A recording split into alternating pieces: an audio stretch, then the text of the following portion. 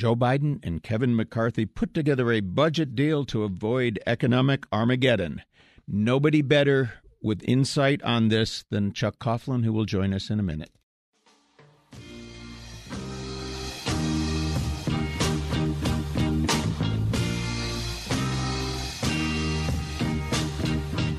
From KTAR News, this is The Think Tank, hosted by Dr. Mike O'Neill. All right, this is what's left of Mike O'Neill. I can hardly talk. I'm going to suffer. But fortunately, I have the perfect guest for this. You're in for a treat, probably a much improved show, because my normal propensity to jump in and say too much is constrained by my physical capacity to do it. So you're going to hear not only Chuck Coughlin, but a lot more of them than you would normally. Welcome back to the show, Chuck. Thank you, Mike. It's a pleasure to be here. Sorry you're not doing well. Budget deal. Joe Biden. His critics say he's old and he's weak and he's frail. But I look at this budget deal and I see he seems savvy enough to have really rolled the Republicans in this budget deal. And the additional observation I'd make is that Kevin McCarthy, when push came to shove, is a sane individual who was not willing to just sort of blow up the whole country for ideological reasons. So kudos to him as well. But it looks like, there are always minor things that you can quibble about. The left of the Democratic Party, probably the craziest one was there was an $80 million thing for the $80 billion for the IRS, which would I think the estimates I heard are every dollar you spend you get back $6. They cut it to 60. That was like stupid, but. In the scheme of it's money that it's like 10 years out. Yeah. I mean that they have the money to beef up their enforcement section now, and enforcement, and also their technology is 1989 or something. Yeah. I mean, well, I remember sending a check in on my own IRS check 2 years ago. I wrote a check. I didn't do it electronically. They didn't cash it for 8 months. I think there's a backlog going on here. And it was not an insignificant check. That was probably just an indication of systemic, that you have to invest money in technology from time to time, or else you get. Well, that's the big beef with the right, anyways, is they want to dismantle government as. Rather than fund it to keep up with the growth. There's no acknowledgement of growth going on. And technology and all those things, and it has to keep pace. And so when you don't do that. As to the budget deal, I don't disagree with anything you just said. I think the president, waited until there was enough time left, fourth quarter politics, and put McCarthy's back to the wall. And then thoughtfully cut a deal that McCarthy could live with, could get a majority of his caucus on board, and a majority of Democrats on board. I too agree with your diagnosis of McCarthy. Nobody really knew if he was willing to go over the edge with the Freedom Caucus and take this thing into oblivion. And he proved not. He proved that he was a guy you can cut a deal with. And so I think it's a great. I know there was a lot of anxiety about it in the entire country. I quite frankly, once they started sitting down talking, I was like, they'll get this done. And so I was very relieved. I watched my stock market portfolio with great anxiety over leading up to that. And my broker was saying, it's going to be fine. It's going to be fine. And lo and behold, it was fine. And it came back the first day. I checked that as well. Exactly. I mean, the last couple of days have been, quite remarkable. And so it's, we're back to business as usual right now. And we're on to bigger and better things, I guess, that we're going to talk about. I guess we're all business Republicans when we look at our money, right? Exactly. We're all pragmatists when it comes down to the real world of politics. So I was pleased that they got it done. I don't think the IRS thing is a legitimate objection. I think, as you said, it was like $80 billion. I think that was over for the next 15 years or something. Mm-hmm. So what'd they do? They took the last 3 years of that out, and now they have 12 years in order to spend money to do the enforcement and the technology aspects of the department, so that they can catch up with the times. Well, that was something I didn't know. So you're saying that the only cuts in the our future are out a ways, so there's plenty of time to rectify that. I mean, $80 billion is a lot of money. Yeah. And so you can live off of that for quite some time. And if you're getting 6-1, that's also a lot of revenue. Yeah, exactly. So I'm thinking that it's a pretty good deal. I was proud that I think Sinema played a big part in this again. I think that was a significant role that she played. At the end, we saw in the Senate there was some consternation over sequestration and potential budget cuts down the road. They got Schumer to agree to a statement which said that they will deal with the budget, the Defense Department, equitably, and it would not affect future future cuts to the Defense Department. And I think that satisfied enough Republicans to get Explain them over to the me top. a little bit what that means. I really wasn't clear what it meant. Yeah. It all had to do with some interpretation by the Senate Republicans that there was a Defense Department sequestration possibility in the budget. And a sequestration being an instance when money that's appropriated is held back due to the need to constrain the budget. Right. And so they were concerned about that. So they got an agreement with Schumer and the Democrats to work in good faith towards resolving any of those concerns. Apparently, that was enough to get a number of Republicans on board. I think they lost a few Democrats in the Senate, and they lost a few Republicans, but I think the final vote was 63. So obviously enough to put it over the top. And I think the House was even more lopsided in favor. It was. And it was true bipartisanship. Oh, yeah. It wasn't like there was only a handful of one party. No. It was, I don't know if it was majorities of both parties, but it was close. It was close. The Republicans, of course, had some serious defections that were obviously... I mean, it was obvious from the get-go that there were Freedom Caucus members that weren't going to vote for anything other than the legislation that they passed. And so there was a lot of consternation and hand-wringing about that from them. But ultimately, that's what it is. And as we saw, to date, there's been no assault on his speakership either, which could easily be done, under the rules that he agreed to. It's just one member can object. He's on, just so everybody understands that the very weak deal, weak position that McCarthy putting him. He wanted to be speaker so bad. He took it under terms that any sane person or any person who was not obsessed with getting this job, I think, wouldn't want under those conditions because essentially the rules are one member of the Republican caucus. Or is it one member? One member. In the House. Yeah. Can move. Could even be a Democrat?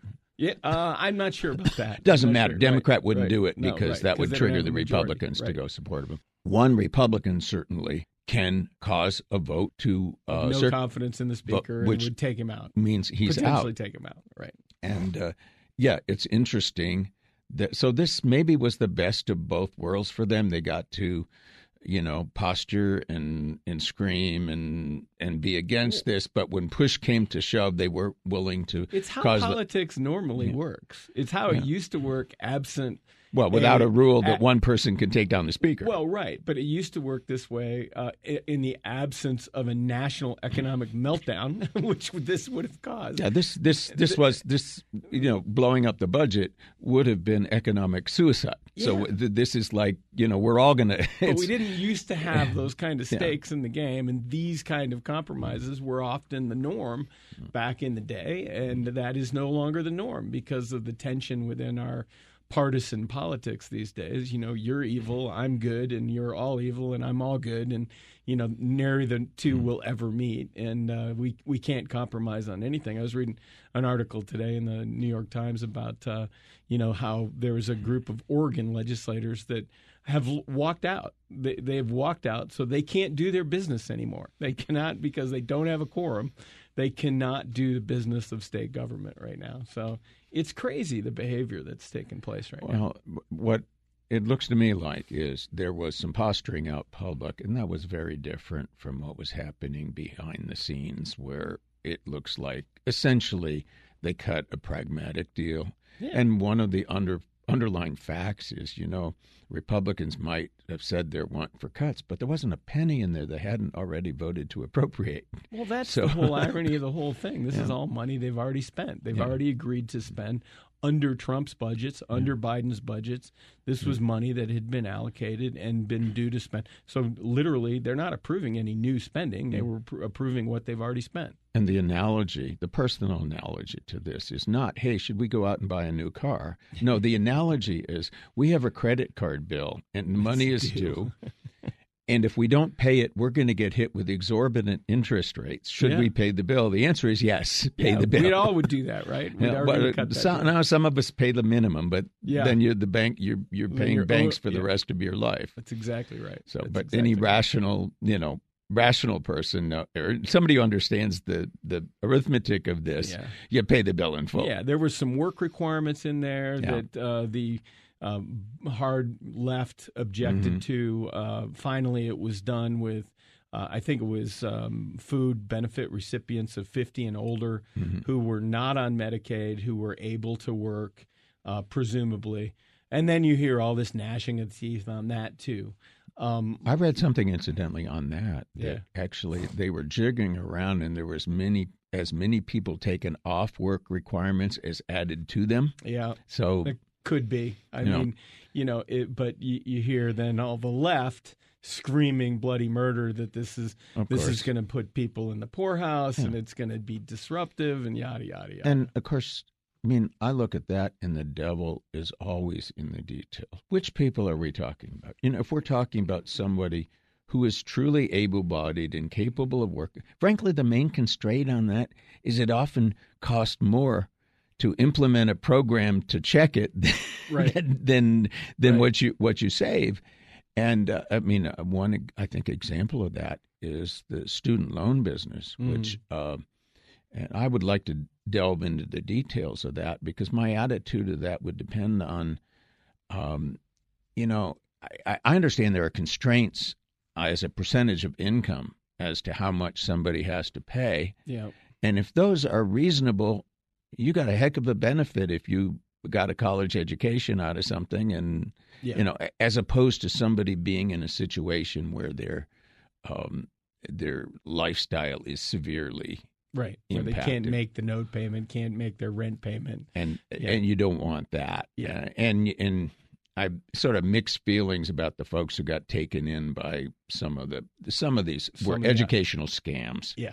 Where there were, Trump University clones that were delivering nothing, proprietary institutions, delivering nothing of any value, and where their admissions officers were really salesmen. And they're selling a bill of goods that says, listen, and this is a true education for free. This is a true fact. Get your education for free. Just sign here. Yeah. And you also then they're citing, college graduates on average make $1 million in their lifetime more than others without a college graduate, which is true but misleading. And the reason it's misleading is if you have two pools of people, one are all the college graduates and all the other non-college graduates, they differ along about 6 dimensions. First of all, the pool of college graduates on average come from better backgrounds with more resources. Yep. On average, they're smarter and more capable. On average, they've worked harder, and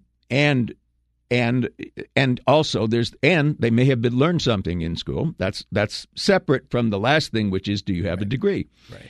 And all of those things vary, but people are interpreting that to mean it's the degree only that gets you that $1 million.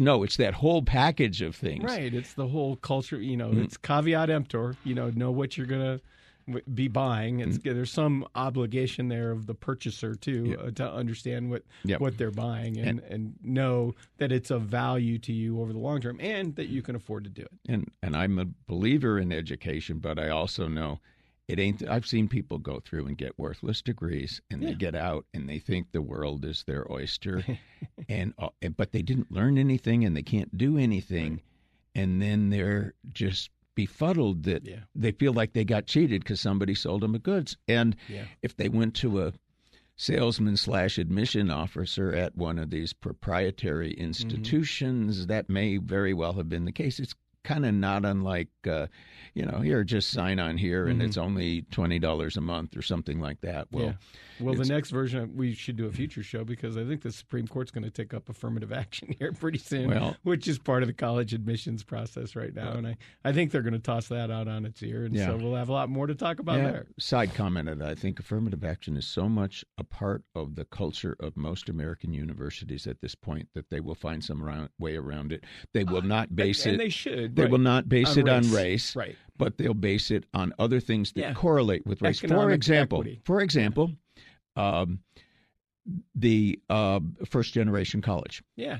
Okay, now that's going to disproportionately aid persons of color and lower income in general who happen to have higher percentages of persons of color. But it's not race per se. Right. I mean, no, that's right. David Brooks wrote a column about that recently. and he's I look at this, that's what'll happen. I have friends who, went to an Ivy League school and they got third-generation Ivy League graduates who happen to be black. I'm sorry, they don't need anything. They don't need that hand. They're privileged.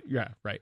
Because of their education. And like I say, we're now in affirmative action, which basically originates about 1969. Yeah. You're talking roughly the third generation is beginning of that. So time to eliminate the race requirement, or make it not race. Yes, it'll be other things. Those are things that be correlated with race. Yeah, but to me, the easiest one is it's income. Your parents, it's poverty. Well, income, but even in college education, because you can have somebody who happens to have a trade skill, makes a decent income, but doesn't have the educational culture that you get if your parents have a college education. Time to change the model. Yeah. Yep. Yeah. I agree. And it'll involve some change. But I think that the difference, and I'll even say the affirmative action had its place because at the time, because I think it was foisted on some institutions that didn't want to do it. And if you're talking about affirmative action in colleges and universities now, they want to do it. It's part of their culture. So they're still going to achieve equitable, maybe better result. And it was blatant segregation that was happening in the South. That was the errors. Yes. That was the motivation, and it was thoughtful for the time. But it's time to change the model. When I entered college in 1969, there were kids from the South who had part of their actual education was in a segregated institution. School. They weren't that much beyond that because the decision was the decision was 1954. You know when the real implementation was? The late 60s. 1969. Yeah. They issued in the June of 1969. They said, okay, with all deliberate speed has been abused. Do not open your schools in September on a segregated basis. Period. Right. And that because that had to be what happened. Those who were dragging their feet. There were those who interpreted with all deliberate speed, which was the words of the 1954 court decision as when hell freezes over. Yep. That was all the late 60s after the 65 Civil Rights Act was actually passed into law. And, you took some time to digest all that. And it really changed culture. Right. And now we're going to do it. We're going to change the model again. And, long after you and I are in the ground, they'll probably change the model again. And so, because of a different reality. Yeah, there's a different reality that always happens in life, and it percolates through growth and change as things always happen in life. And you have to be adaptable to those types of situations. In an ideal world, race wouldn't matter. But the fact is, sometimes it does. Yeah, race and money don't matter, right? Well, money will always matter. Exactly. Oh my goodness. We could digress into vouchers, but we're not going there because we're going to stay on the. So, budget deal. What do you think the long-term impacts of this are? Is this a model for the future? No. it's a one-time deal where they had a ton of money sitting on the sideline.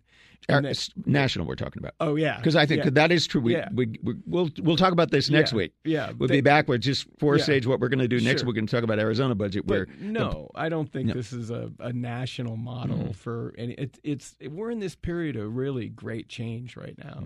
Where there's all kinds of competing elements, hyper partisanship, and so I think we're in this era of evolution. The cinema case is a classic example of that right now, how she's trying to chart this path, neither right nor left, a centrist problem-solving path.